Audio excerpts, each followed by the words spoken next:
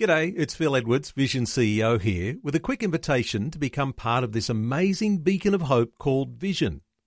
Together we can put our love into action to help people of all kinds build or rebuild their lives on the truth of God. Please consider the part you can play during our upcoming Visionathon appeal, remembering that it's your support that makes Vision possible, including this podcast. Audio on demand from Vision Christian Media. Exploring faith and the future. Neil Johnson and Bible teacher Dr. Kameel Majdali. Well, didn't we hit controversy on our last segment when we started talking about smoking and whether that's an appropriate thing for Christians, and is it a standard that needs to be raised?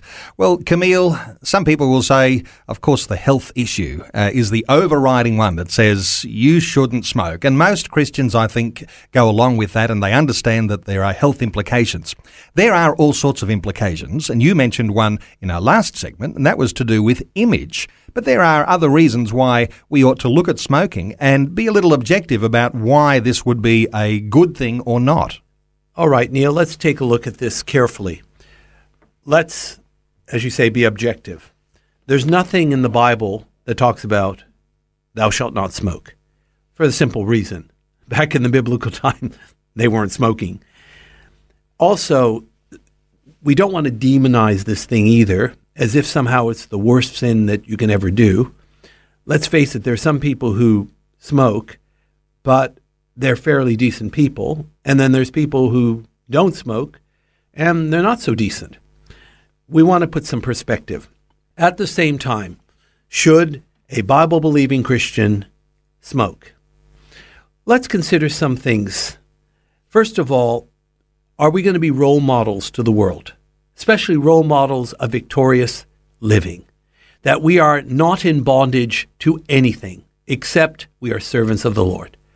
Would smoking be compatible with such a stance? Well, I think we know the answer.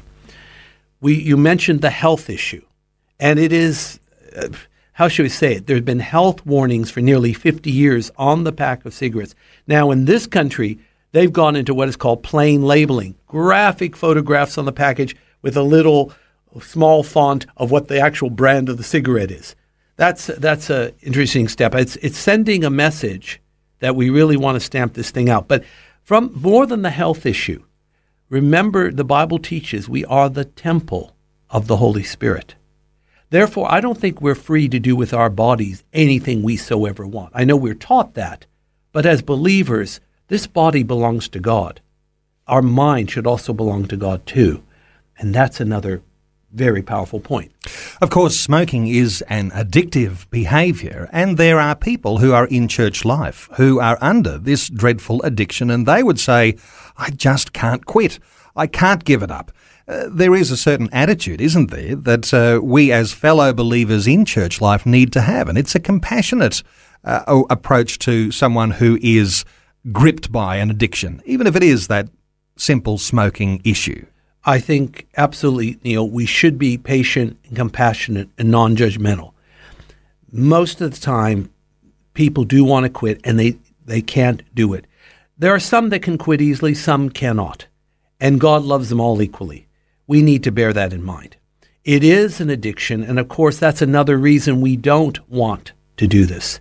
Because the Bible is clear, whatever you give yourself servant to obey, you become in bondage, whether it's sin unto death or obedience unto righteousness.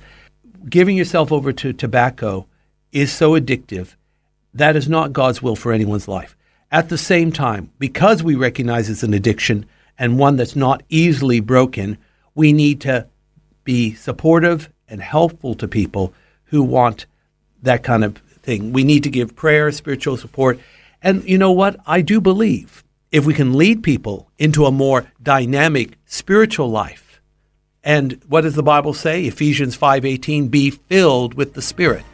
I fervently believe if you understand and practice being filled with the Spirit, you're not going to be in bondage to anything ever again.